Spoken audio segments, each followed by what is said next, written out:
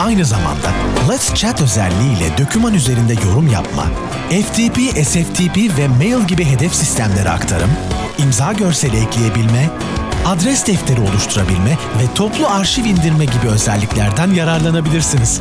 İhtiyacınıza uygun birbirinden farklı paketler sunan LetsSign'la hemen tanışmak için ücretsiz deneme paketine üye olun, imza süreçlerinizi kolaylaştırmanın farkını yaşayın.